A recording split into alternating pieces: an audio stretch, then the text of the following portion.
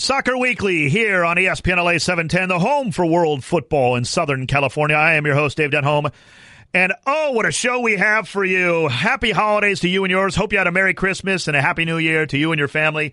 I cannot wait. What's on tap tonight here on Soccer Weekly is sponsored by Pocock Brewing. Visit pocockbrewing.com to see what's on tap right now in their tasting room. Pocock Brewing Company, embrace life, drink good beer. And I am honored and privileged to have in the studio a special guest with you, really a special co-host, essentially. He is my former co-host on a podcast that many people remember fondly, including myself, 3 for a Win, and he is Carlos Torres. Carlos, thanks so much, buddy. I really appreciate it. Happy holidays, man. Good to see you. Happy holidays, Dave. Thank you for having me. Yeah, I do want to. I don't think we had a setup this great in the past, but yeah.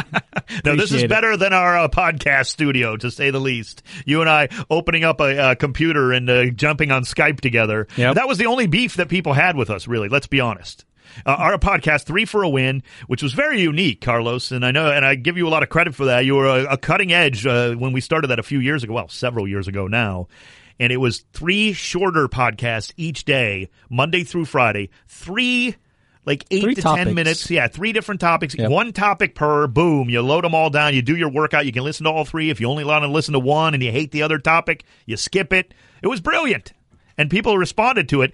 The audio quality was like awful from my end because I was too lazy. Skype. You had the audio. nice setup. Yeah, you still do. You have a great setup. And yeah, I'm the lazy sports talk show host. But hey, we got the message across, and I'm just happy to be here as like a 3 for a Win reunion here. So good to see you, man. Yeah, appreciate it. Now, Thank you, the reason we stopped that is one of the reasons you're here, in fact, is Carlos. Sadly, we had to stop the 3 for a Win podcast, but for a very good reason. Carlos professionally moved on to a fantastic job with Cal South, which, of course, for a lot of people in Southern California, are fully aware of that if they're in the world of soccer, which many of our fans here. But talk a little bit about that. You take a job. Tell me, what do you do for Cal South, and what is Cal South? Well, let's start with what Cal South is. Cal South is the official state association for soccer here in Southern California under the U.S. Soccer banner. There are 53, I believe, associations around the country. A state like California has 2 of them, nice. One in Northern California and one down here. And we're essentially the governing body for youth and adult soccer here in Southern California. The 53 of them, so does like Texas have more than one Texas since it's so has big? 2, New York has 2, I believe, and California has 2. Okay, that makes sense. Now, the thing that I learned right off the jump when I was talking to you about even when you were considering taking this job is Cal South it's not just for kids. You know what I mean? That's what I thought. When you hear soccer association, you think, oh, from U4 all the way up to U17 maybe or something, but it's well beyond that. Yeah, it's for adults too. We're also under the USASA banner, the United States Adult Soccer Association. And they essentially give us the power to govern and to govern soccer here in Southern California for both youth and adults, and to sanction tournaments for both youth and adults. And I was brought into Cal South to be the head of our creative department. It's been a slow process. There's been a lot of change within the organization. We're trying to get to a point where we're essentially just moving forward, as quickly as possible, as best as possible for the growth of the sport. Our mission is obviously just to grow the sport in every way possible. And I've been brought in to completely help advance that through branding, through marketing, through social media, through websites. So there's a lot of new branding initiatives coming in the new year, new website, new social media programs and campaigns. So it's really exciting. It's been a great time at Cal South. We will definitely be digging deeper into that here on Soccer Weekly here this week on ESPN LA 710. But we're going to jump in. This is essentially, it's not officially the year in review, but we got a lot to talk about, Carlos. Since we're coming up on 2018, we want to look back, get your thoughts on a lot of this stuff, and really kind of put a bow, pun intended, on the soccer year that is 2017. Soccer Weekly is in season 2 here. It's been awesome. We jumped back into this right around May. After the first season in 2016. So I've just had a great time doing it, but there's a lot to talk about. Carlos, let's take a look at some of the, good, bad, and ugly of 2017. And there was plenty of that. Each one. Yeah, in 2017. We won't shy away from any of those categories. Unfortunately, we got to start with the worst, the ugliest of the ugly, because it was the biggest thing that happened to U.S. soccer. It was the United States men's team missing the World Cup for the first time since the 80s, essentially, right? I mean, well, the 90s, actually, but no, we got it in 1990, didn't we? Yeah, 1990, that's when the cycle began. Oh, it's still painful, Carlos. I couldn't watch the World Cup draw. I don't know what I'm going to do when it comes. Seriously, I love the World Cup. I am going to be in such agony and it's such a dichotomy when June and July roll around this year. I mean, the problem there is we've seen what the fever is like when World Cup rolls around. For people who don't even care about soccer, they get the fever. I mean, everybody talks about the sport not being important here in the States, but it's such a growing sport. And every time the World Cup came around, you saw it. You saw more hope. You saw, things are just going to get better from now on. And you're going to have that void, essentially, when the World Cup starts. And that's the unfortunate thing, mainly for the fans, really. Can I be honest with you? There's one thing that ticks me off about you and a lot of other people here in Southern California. I'll be perfectly honest. I'm mad at you for something. I'm mad at you for something, too. We're only 7 minutes into the reunion of 3 for Win. I'm mad at you that I was born in America. Because you were not born. You were born in Colombia, right? So you have your team that you can root for in the World Cup. Like so many other people can go, you know what? I love the U.S. I hope they would get there, but my team is Colombia, for your instance, in other words. Sure is. You actually you have your country in the stinking World Cup that I don't. And a great group, too. Oh, yeah. Colombia is unbelievable. We'll definitely talk more about that, for sure. You had to feel very comfortable. I didn't watch the draw, Carlos. Too painful. It's one of my favorite days of the sports calendar every 4 years, whenever the draw comes up, which is, of course, the calendar year before the World Cup in December. I couldn't watch it. And that had to be a great day for you. Yeah, watched it live, was doing WhatsApp with my family in Colombia because we're waiting. Where the heck is Colombia going to land in this? And we ended up getting a very, very sweet draw. Talk about those teams real quick, though. Let's see, Poland. Yeah, in your estimate. I mean, Poland's tricky. They have the potential to be very good. They do. But they also could fall on their face and miss out on going to the round of 16. You have Lewandowski up front. Anything can happen. But they've never really accomplished much beyond really having Lewandowski in their team. But they have a good set of players. I think Japan is in our team, in our group. Tunisia is in our group also. So, I mean, Colombia, they have to get out of that group. Yeah, I don't think there's any excuse for not getting out of that group. That's the weird thing about it, though, Carlos. I think any of those 4 could go. Now, with 2 teams advancing, in case you don't know that, obviously the World Cup, 4 teams in each group, 2 of them advance. Yes, Colombia would have to be the favorite out of those 4 to advance, at least one of those 2 spots. But anybody could get out of that, with even Tunisia, who African qualifying is brutal. Yep. And they made it through. Japan is so technically gifted. I mean, tricky. They really are. That's the word for it in terms of how do you beat them. Yep. They can definitely scrape, but they could come in last in that group too. They could. Because at times they can't find the back of the net. So, yeah, it's an interesting group. They're fast, tricky, but Colombia's got the talent. I mean, there's Falcao should be healthy this time around. There's no reason why they can't get out of that this group. kills me, though. I can't talk about the group the U.S. is in because we're not there. Oh, it's going to be and this was a brutal qualification, Carlos. We've been seeing it for 2 years, you and I. And that's what I tell people all the time. You diehards who happen to be listening right now, you know this. For those of you who just love great radio and listen every week and don't really know much about soccer, this is why I keep telling you to pay attention to the qualifiers. You don't qualify, you don't go. And we always thought that was a joke that, it would never happen again to the U.S. Of course it was going to happen sometime. I just didn't think it was this cycle. Yeah, I mean, the unfortunate thing there is that, we've been wanting change in this country for such a long time when it comes to U.S. soccer. Why do they perform the way they do? Why do they kind of fall short in so many ways? And the fear was, maybe they have to miss a World Cup for something to change, for something to happen. And unfortunately, that reality is now. Yeah, I wanted it to be 20 years from now when things got really bad. I didn't want it to get bad this fast. But you're right. And, you have to look for the positives. Even though it's not a positive to miss the World Cup. It just isn't. You would always want to make it. But you have to start looking for the positives, which is looking ahead to this USSF election coming up. What is it, February, I think, early February? We have the 8 candidates. We've talked about them here on Soccer Weekly. We won't break down each and every one by any means. But, Carlos, we need change. As crazy as that sounds, it seems like a cliche. It seems like a political cliche. When you miss the World Cup, change has to happen. Some kind of change has to happen. Yes, of course. You can't just keep the status quo after that. Now, you can say, well, Bruce Arena resigned. Not fast enough. He shouldn't have been on the plane back from Trinidad. Let's talk about the qualification itself, right? We know the change is going to happen. I've outlined who I want. I've supported Eric Winalda. Just for the record, like Cal South has a vote, right? All these federations, associations have a vote. And then there's some individuals who have votes, like former players, things. It's too convoluted to get to. I don't even know who, but I do know, studying it a little bit, that all the associations have a vote. We need change. I've supported Eric Winalda. That's fine. Good luck. If you support another candidate and you really feel passionate about it, that's great. That's the point.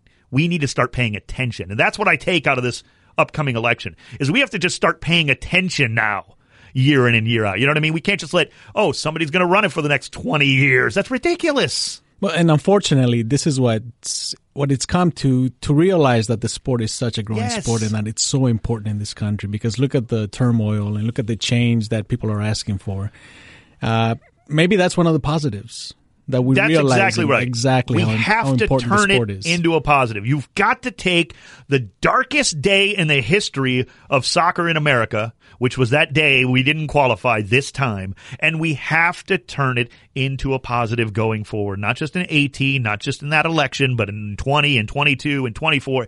It has to be a positive. We'll talk more about some of the positives that happened in 2017, including a brilliant MLS Cup and an MLS run for one team. I'm Dave Denholm, in with co-host, my old buddy from 3 for a Win, Carlos Torres. This is Soccer Weekly on ESPN LA 710. Soccer Weekly, ESPN LA 710 is brought to you by our good friends at Puente Hills Toyota. Puente Hills Toyota. Check out PuenteHillsToyota.com for your new 2017 Toyota Camry LA. We appreciate the folks at Puente Hills Toyota and their support here of Soccer Weekly on the home of world football in Southern California, ESPN LA 710. I am Dave Denholm, along with my former co-host at 3 for a Win, the best podcast that ever existed until Soccer Weekly came out. All deference to you, Carlos Torres. Carlos works for Cal South, major organization when it comes to United States football here, soccer in America, certainly in the Southern California region. And Carlos, one of the things that always jumps out to me is how many people that we know in the world of soccer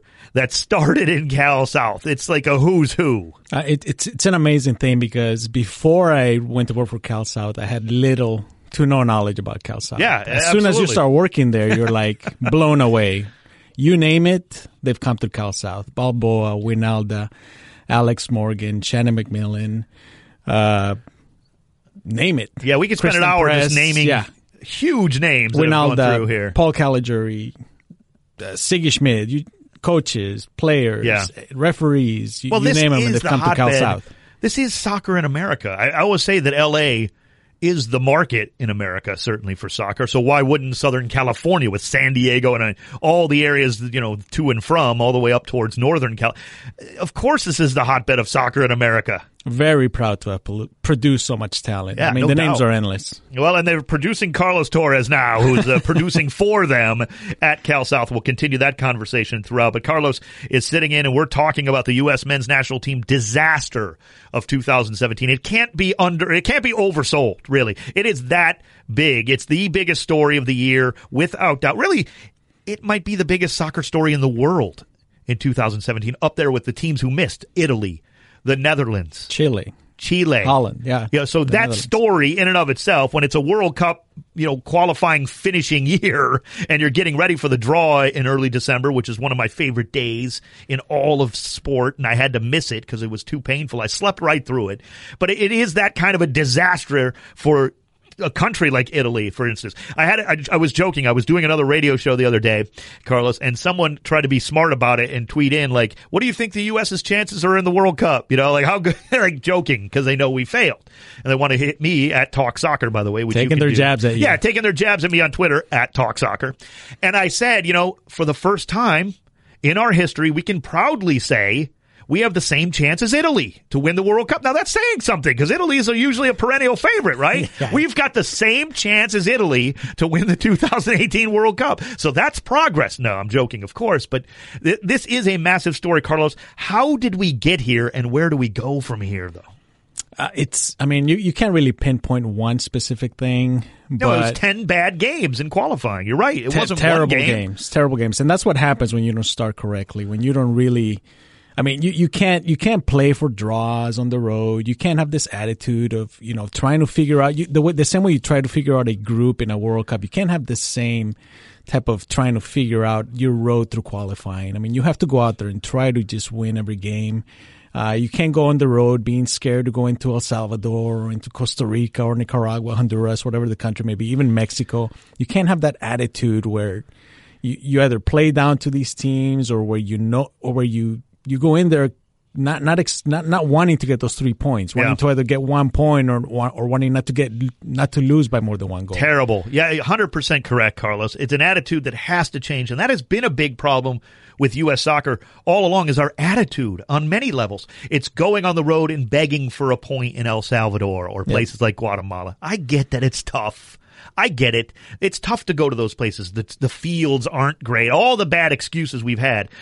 Shut up and go win. And the worst part is, in Trinidad and Tobago, we're playing essentially their B team, and we only needed a draw. And yet the U.S., with their attitude, was worried about other results going on at the same time, as if, as long as they're losing, who cares what's happening to us? That made no sense to me, because it did not matter anything going on in any other place. Literally, draw and you're in. Well, it shouldn't have mattered to anybody. No, but not coaches, not literally, players, it wasn't nobody. We get a draw and Honduras. There was none of that. It was just draw or win, and you're in. Go win by 4 goals. It does not matter. And yet we're on the phone in the stands worrying about what's happening in other countries. Between Costa Rica and Panama. What a disgraceful attitude. Who cares what's happening over there? We have even as bad as we were through all of qualifying, and it wasn't just one game, as Carlos said. You're absolutely right. It was a disgraceful display all the way through. And yet still, just win or draw. That's it. Don't worry about any other team. And there's the problem with U.S. soccer. We're always trying to skate the line. Get into the World Cup. Try to get 4 points in your group and pray it's enough. Right? We don't need to win our group. We're just hopeful and happy to just get out of the group. Let's just advance. How about the fact we go to the World Cup, we battled tooth and nail in one of the toughest groups in 2016, right?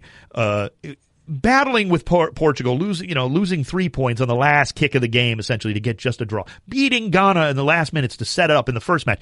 Battling the eventual champions who Germany. Destroyed Brazil. Yep. We played them tooth and nail to a 1-0, and were their equal in every way that game. Now, I understand Germany had its different plans.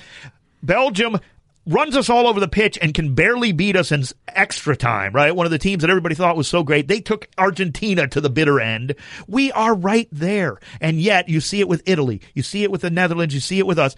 You got to be careful, because if you miss out, you are not going. And it feels like the world's falling on us. Carlos, this is fixable. And it's fixable right now.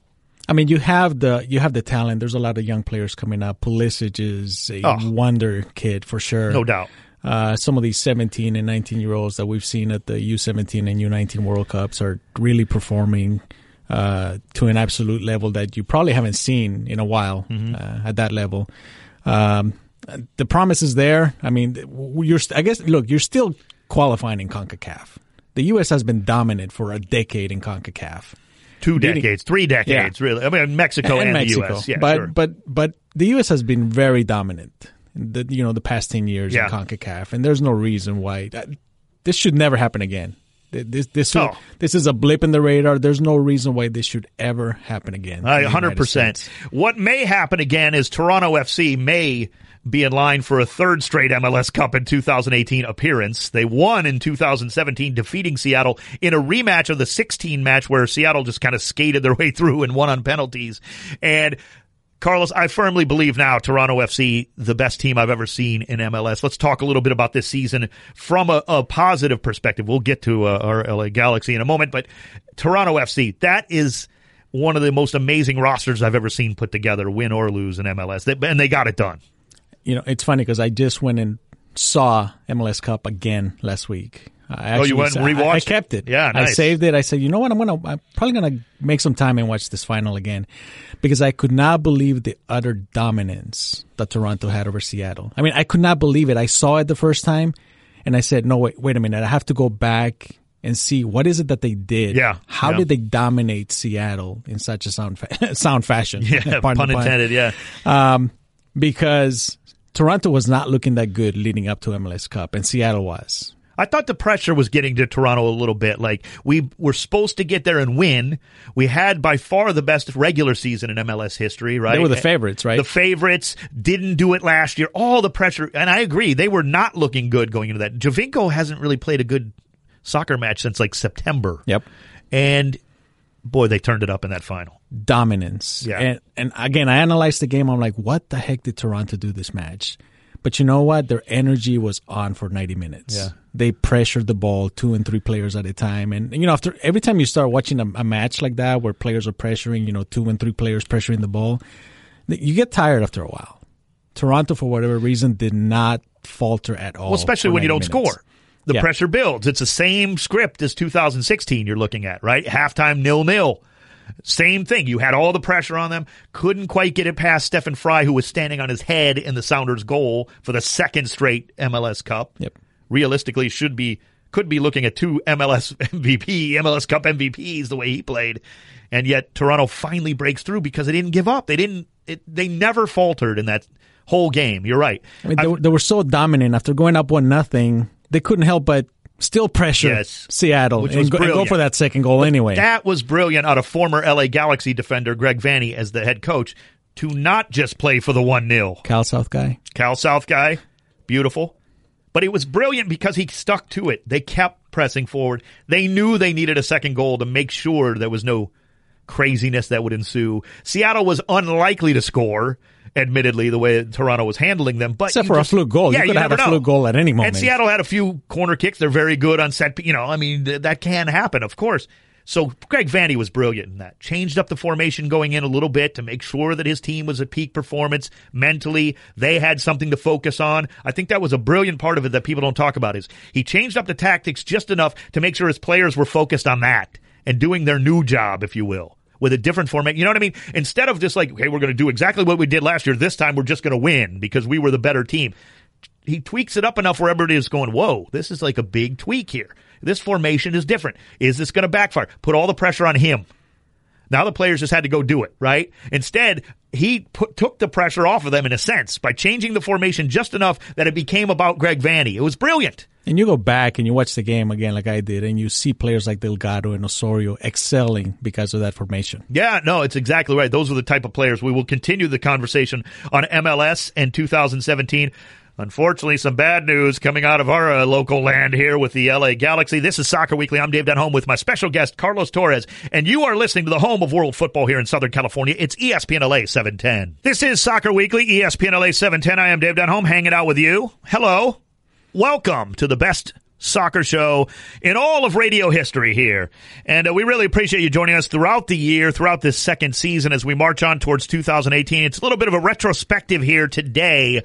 2017 in the year of soccer, and I would think of no one better to join me to talk about it than my former podcast co-host back in the days of 3 for a Win, if you're familiar with that, Carlos Torres, who's been joining me. Carlos works for Cal South, the biggest soccer organization here in Southern California, of course. And Carlos, you handle all the soccer. You're a marketing guru. You're taking care of business there, so you've got some big things coming up with Cal South. Talk a little bit about those. Yeah, I mean, we're pretty excited because it's the 40th anniversary of our state Cup starting here next month. It started back in 78, and we're going to be celebrating. We're going to be, try to go out as much as possible, really, to celebrate this 40th anniversary, so that'll be fun. We also have our National Cup that starts just a couple of weeks after that. These tournaments. You guys going to win that? What group are we in? Yeah. Group of death. Yeah. These teams lead to regional competitions and then to national competitions. And this is for all age groups, men, women, boys, girls. Yeah, from 12 to 19. Yeah. It leads, again, like I said, to regional competitions in different states and then to national championships in Texas. And you have won a few of those along the way, by the way. Yeah, a lot. Yeah, very proud to say that we're probably the most successful association in the country also. But it's just because of you mentioned the talent that's here in Southern California is astounding. And, we're able to nurture that. And and obviously produce players. And yeah, it just makes us the most successful association in the country. Now, I kind of stumbled across, because of you, the convention. It's a national convention for soccer. It goes along with the Coaches Association, I believe, and MLS does their draft associated with it, the Super Draft. That's coming up soon too, right? Yeah, I was here in L.A. Yeah. You remember that, back Absolutely. in January, and it'll be in Philadelphia next month, again in January. Big deal for us. We take a booth and we set everything up, and obviously we want to promote the Cal South brand and Cal South name. Like you mentioned, the MLS draft will be there. We're always looking to see what Cal South players might get picked. NWSL draft also happens at this event. It's open to the public, so hey, if you happen to be in the Philadelphia area around the middle of January, look it up because it's a lot of fun. I'm not insinuating anything with this, Carlos, but I think there are casinos in that area too. The Philly, New Jersey area for you at night. I'm not saying so you'll be there. Yeah, exactly. Maybe I'll go to the convention and get a little card playing in at night. I'm not saying Carlos will by any means. Now, we had been talking about TFC and the run they had winning MLS Cup, the best team in my estimation in the history of MLS, with a tip of the cap to our LA Galaxy in the early 2010s. Certainly with some great teams there with Beckham and Landon Donovan and Omar Gonzalez and the like, with Bruce Arena coaching us. Certainly would have been interesting to see those kind of matchups, no doubt. There was bad in MLS in 2017, and it really lived in the LA Galaxy jersey most of the year, unfortunately. We have to talk about it. Full disclosure, Carlos and I met while covering the LA Galaxy back some 2 decades ago at the Rose Bowl. So that's kind of a cool thing. Yeah. We've our Galaxy fandom has grown together over the years, certainly. And it was a painful season. There's no two ways about it, Carlos. We were the worst. We were just flat out the worst. When you first started, you said you were angry at me for something. Dave, we're talking about our LA Galaxy. You're sitting here across from me wearing another shirt. We're going to cut this out here. Dump him if we go to this. It was a freebie, all right? Let's not discuss that. The shirt may have an LA at the front and an FC at the back. It may. But it was the only clean shirt I had. It's the holidays. My wife's been a little under the weather. I don't have any clean clothes. I can't reach for any more excuses. Save me. What an excuse. By moving on, please. Terrible, terrible season for the Galaxy. Injuries galore. All right, well, that's going to do it here for our weekend summer wrap-up with Carlos Torres. Goodbye. No. Yeah, it was a terrible season, no doubt. Are you dumb, brother? Exactly. I am dumb, yes, and I have no clean clothes. But it really started from the jump with how they approached the season with Kurt Onalfo and wanting to go young for some reason. I understand Robbie Keane. It was time to move on. Landon Donovan has been retired. I get it. At some point, you're going to make a shift. But, Carlos, what were they thinking? Yeah, the talent just, I don't know, the talent just hasn't been translating really for the Galaxy. No. I don't know what the problem is, but that youth has not been translating into consistent talent for the Galaxy. And we've seen it. We just saw Villarreal essentially be let go a couple of days ago. We saw all the names that they unloaded during the offseason. Most of them came through the Galaxy Academy, by the way, or at least LA Galaxy 2. Yeah, most of them came through LA Galaxy 2, frankly.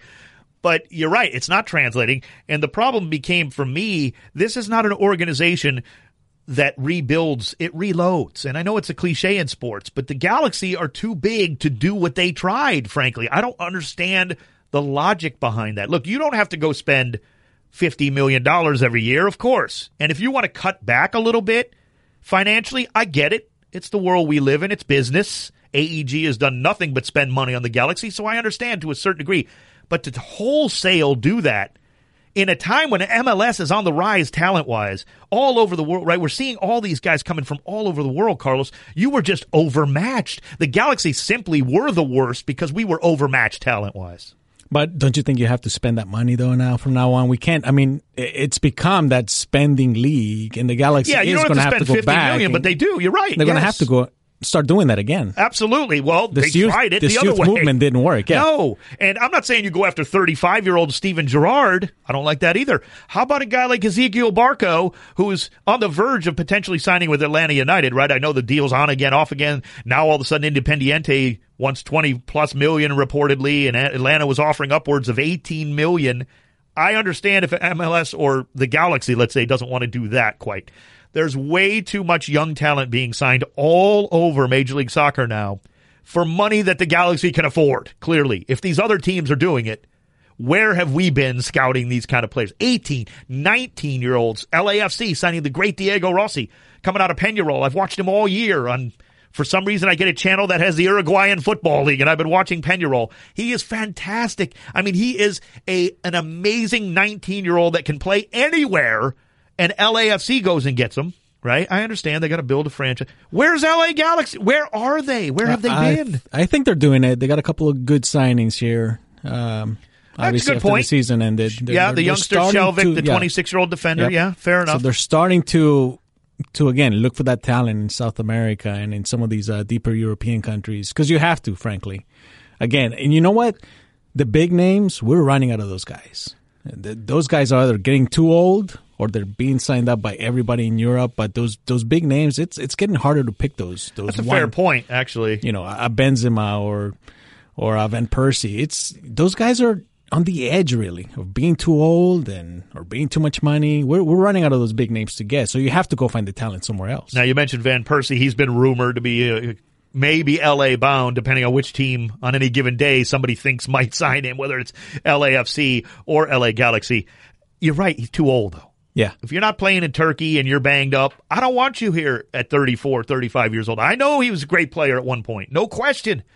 Way above MLS at the height of his powers. I get it. He was one of the best in the world, okay? I mean, but he isn't anymore, frankly. Why even bother with that, Carlos? That's just no way to do business in this current MLS 3.0 or 4. Whatever you want to call it. It's about young, hungry talent. I just saw an article on MLS Soccer saying MLS now starting to break into Western Africa. And I thought to myself, where have you been? Yep. Western Africa's been there the whole time with talent that you've been around as a league. And we've had maybe a handful of guys come out of those countries over 20-plus years in MLS. Where have you been? You're just breaking into Western Africa? Africa is ripe with soccer talent on the cheap. But you know what? Give credit to Atlanta United FC. Oh, because and they've really set the standard for finding youth, finding exciting players, obviously throwing money at them and throwing money at your team to make it successful. And they were very successful this past season. Miguel Almiron wins Paraguayan Player of the Year. And the reason was because of the season he had at Atlanta United. That is amazing for a South American youngster to win his country's Player of the Year because of the performance in a league like MLS. That is unbelievable to me. That is a fantastic sign. You're 100% right. We do want to break this down. They did have expansion. Of course, we're going to be talking about our expansion coming up in 2018 here in Los Angeles. That'll be next. But Atlanta United, Minnesota United come in. No disrespect to Minnesota United. They were never going to be able to be Atlanta United right from the jump. That just was not possible based on where they were as an organization. We get it. But they had built up nicely through NASL over the years. Very good fan base. Nice start. Not the worst team in the league. We had that distinction here in Los Angeles, right? So they didn't do terribly. Actually, Carlos, the way it started for them, I thought they were going to be the worst team I've ever seen. Didn't they start like 0-8? Oh, and some horrific loss, like 5-2 to Atlanta United in the snow. I mean, they were getting run over defensively. Adrian Heath, to his credit, kind of righted the ship, and then they became a little tougher to beat, certainly. Now, they were never going to threaten. So they're building something. That's fine. But it really was about Atlanta United. This is an organization that has rocked MLS to its core with Tata Martino and those young players. Yeah, they have. And then when you look at the contrast between Minnesota and Atlanta, you have to look at the markets, you have to look at the owners, and that's where the big difference is between a club like United and the other United, essentially. Yeah. Sorry. Again, a team that's been established versus a team that you can build from scratch and put all the money into it. So the differences are there, and they're all going to be there. You have a team coming up in Nashville. No idea what the team's going to look like. Is it going to be like Atlanta, or is it going to be like Minnesota? You don't know, because Nashville, I don't think of Nashville as a huge market like Atlanta is. So building their own lovely stadium, but again, kind of like 20-some thousand seats. They're not shooting for $40K a game where you can start to get big money. Let's be realistic. You have to start thinking about that now. Seattle has more money to spend than other teams because they get 40-plus K in there. And now Atlanta is going to have more money to spend because they have virtually double the size of ticket revenue essentially coming in, and many of those tickets are probably even more expensive, so probably could be upwards of 3 times as much ticket revenue as, say, the Colorados or some other teams that maybe aren't, Columbus, although we know their struggles and we wish them the best, or even potentially a Nashville. That's a great point. So they're almost coming in behind the 8 ball. In a weird way, MLS needs to be looking at expansion teams as much big. They ought to be shooting for the moon with these teams, right? Go ahead and play in that NFL stadium and get 60,000 in there in a big market, right? But those markets are drying up too. We've expanded so much, Carlos. Those markets really aren't even around anymore.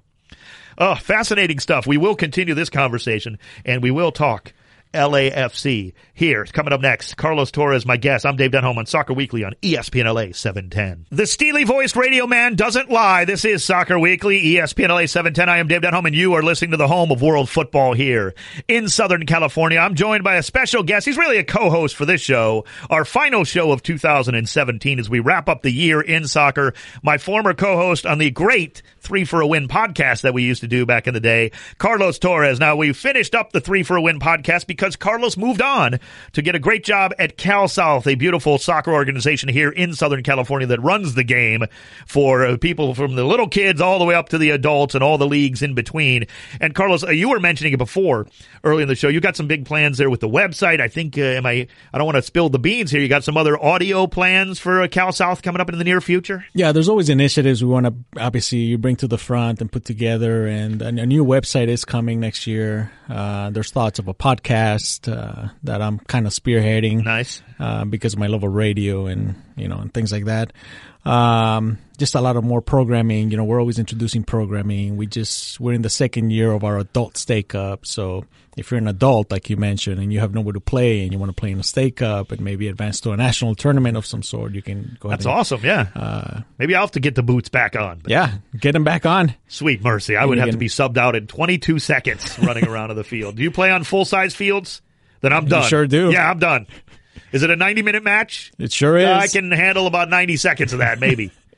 45 seconds a half, and I'll be like, although, do they do how are the rules for the adult game in Cal South? Is it unlimited subbing, kind of like what we see in a high school situation, or is it just the 3 subs over the match? It's an interesting dilemma. Every tournament has its own rules. Oh, okay. Yeah. You're giving me the look what are you asking me this, you idiot? Like I didn't come up with the rules for this adult State Cup. Yeah, you may be right there. This is called the transition out of the question as fast as possible. No, I would only last about a minute and a half total. But that's fascinating, really. By the way, if you're interested, I think you have a YouTube channel or you got some YouTube videos with some great voice that does a lot of that stuff. I've heard the voice before. I don't know who he is. But you're hearing it now because he's fantastic. Dave did help us with with some of the videos we've done. We've done club spotlights on certain clubs. We've done championship profiles of some of the teams that have won championships. You got some great. They do a great job, production wise. By the way, I know you've used the drone a little bit to great effect. You guys do some brilliant camera work and stuff and some editing.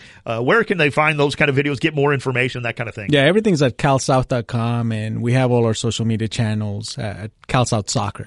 Nice. So you can find us through any social media channel. Love it. What I didn't love about 2017 was the dismal display of our LA Galaxy. Again, in MLS, that can turn around pretty quickly. Thankfully, Siggy is showing some signs of knowing what we need and fixing that defense with a couple of signings already, and hopefully they're moving on in the right direction. Still going to need some offense. Things can only get better. Yeah, well, fair enough. Still going to need some offense. I'm not sitting here telling you the Galaxy, Carlos, are going to make the playoffs even in 2018 or jump that high. But there are a couple of factors. You can do it in MLS, right? It's similar to the NFL in a sense that teams can rebound quickly. The West is weak, which helps. Certainly, I think. Which was never the case. Which it hadn't been, for years, right? Because the Galaxy were good. Yeah. let's be honest. And we were dragging everybody up to our level. It turned out the Galaxy were the best at the time, so it made the West tougher, as it turned out. Now the Galaxy's struggling. The West is weak, realistically. But that's a good factor. And the Galaxy are the Galaxy. AEG is AEG, and they're winners. Bottom line. So we do have hope there. What about the new team? We shift our attention to a team that's joining MLS in 2018. We're literally in a studio that you can almost see LAFC's new stadium from here if you kind of perch your neck around a little bit. It's not that far. A fat guy like me could walk there from here and has done it before over on the campus of towards USC, if anybody's familiar, of course, with Southern California. But even if you're listening to the podcast around the country, Carlos, this is big. This is huge. And so far, if you're a Galaxy fan, I don't care what anyone says. You can mock them as the little brother or Chivas USA 2 or whatever, all these bad jokes. They're scary. Well, they're scary because they're coming in with the Atlanta United mentality. Exactly. Because now you have to, like you mentioned, Atlanta set such a high bar. You have to come in with that. And they have so many owners that I think the money's there to spend the money. They are going to have a full roster of DPs. They're going to max out their DPs and then find the next talent at the draft and through other signings. But they should be able to compete right away, especially in this Western Conference, like you mentioned it. Now, it's rare that I'm wrong. You know I'm the most modest man in radio, but I will say it's rare that I'm wrong. So I have to ask you, though, maybe I'm wrong about this. I genuinely believe, and I've talked to people at the LA Galaxy who believe this too. I don't know if they're just saying it right now. It's a good thing for both teams and for MLS to have two teams in LA because both teams, there's a big enough pie that hasn't even been discovered in LA for MLS soccer. Like, they can both flourish. Well, we've had two teams before here in the past. Yeah, but that was a fake team, really. The way they were running it, let's be realistic. It was a disgrace. And MLS knew that to the point where they bought the team back and now wanted to start LAFC, right? Let's look at it from now we have two realistic teams. They can both succeed. Yeah, in this MLS 2.0 era, whatever it's going to go into, 3.0, whatever, it'll be a good thing. The rivalry, it's a natural rivalry, obviously. Yes, LAFC is doing their own thing. They got their own stadium. They got their myriad of owners. Galaxy's going to have to compete essentially now with LAFC, where maybe that wasn't the case a few years back. There was nobody who could compete with the LA Galaxy. I think the Galaxy now is looking to compete with LAFC. 100%. With what they're putting together. They were never really in competition with Chivas USA, even though we thought it might turn out that way. Because immediately you're like, well, the fans are going to flock to this potentially. Never happened. So it never was a competition, realistically. It was a minor league team that was in your same city and playing in your same stadium. It didn't even matter. There was no effect of Chivas USA on the Galaxy, other than to make the Galaxy stronger, ironically, just in the sense of like, oh, that's a real organization. You know what I mean? And Chivas USA was never a real organization. I'm sorry. LAFC is, bottom line, from day one. It can only drag both teams up. I really believe that. This market is the biggest soccer market in the United States, one of the biggest in the world. There is plenty of money and power and players who want to play in Los Angeles to go around. I really believe, Carlos, we should be seeing these two teams in the Western Conference Final playing each other very soon. And that'll be fun. Yeah, well, I mean, that's the dream, right, in a sense? I've always felt that way, Lakers-Clippers. Yeah. Like, you want the Lakers and Clippers playing a 7-game series in the Western Conference Final eventually against each other in the same building. Now, it wouldn't be the same building for our final, but the same city. That's incredible. That'll be the only time I step into this LAFC stadium, just to let you know. When the Galaxy play. Yeah, exactly. That's what everybody, yeah, of course. And vice versa. People are, I mean, we had it for a brief moment with Chivas USA in terms of the rivalry. They were never on the same level. And Chivas USA had some nice teams. I don't even mean that. Like, they were actually better than the Galaxy at certain times. Yep. But it was just in terms of organizationally. Now it's like, okay, this could be interesting because Carlos Vela, right off the jump, let's face it, he is as skilled a Mexican footballer as they have right now. Right? He leaves his team over there on a brilliant note, scoring a goal. He's beloved by the fans. They go crazy for that last goal. His teammates mob him. The video's incredible when he scores for Sociedad. In his final game, he's leaving mid-season from a La Liga team. Now, wrap your brain around that. Leaving mid-season from a La Liga team to go to MLS to play in LA. I mean, I wouldn't have thought that would happen 20 years ago. They're putting some good names together. You mentioned Diego Rossi, Walker Zimmerman. Zimmerman's a good player. Very good. Good trade. Yeah, good trade. Now they paid good money for him in terms. It was essentially a transfer with the way the trade went down. It was all gam and tam and yam and all that. But it'll be a lot more fun when I see them. When I see the Galaxy win the series against them this coming season. Oh man, it is going to be incredible. Those games. I really. Yep. And look, LAFC could struggle. They're an expansion team. Like, you can't assume you're going to be Atlanta United. Everything went very well for Atlanta United. But Bob Bradley knows what he's doing, too. And let's be realistic. LAFC, I don't know this for a fact. I'm not a journalist here. I'm not trying to tell you that I dug this up. LAFC essentially beat the Galaxy to Bob Bradley. Let's be honest. I know the Galaxy will tell you, no, we wanted Siggy. I don't know that I'm buying that. LAFC beat the Galaxy to Bob Bradley. And I fully believe both of them were after him. So it's already on. Carlos, Fabulous time, brother. Check out his stuff at Cal South. Go to the website. What is the official calsouth.com? Yeah, right? Exactly. Check that out. So much fun, dude. This hour flew by. Yeah, it did. It went faster than the year, that's for sure, with the way the Galaxy played and the U.S. national team. So much fun, though. It's always a pleasure. Go back can you find 3 for a win? Can those people find 3 for a win back in the day? It's got to be out there still, right? It's got to be out there somewhere. Yeah, go find it. What the heck? Who knows what the future holds, Carlos Torres, with you and I? You never know. That's all we're saying. We're not saying. We're just saying. Hey, thanks so much to Carlos Torres from Cal South for joining me, a dear friend of mine, and I really appreciate your time, brother. Happy New Year to you. Thank you, Dave. Happy New Year. You bet. Thanks so much to Puente Hills Toyota. They are a sponsor. Get your new 2017 Toyota Camry at PuenteHillsToyota.com. I am Dave Denholm. This has been Soccer Weekly. We'll see you in the 2018. You've been listening to the home of world football here in Southern California. It's ESPN LA 710.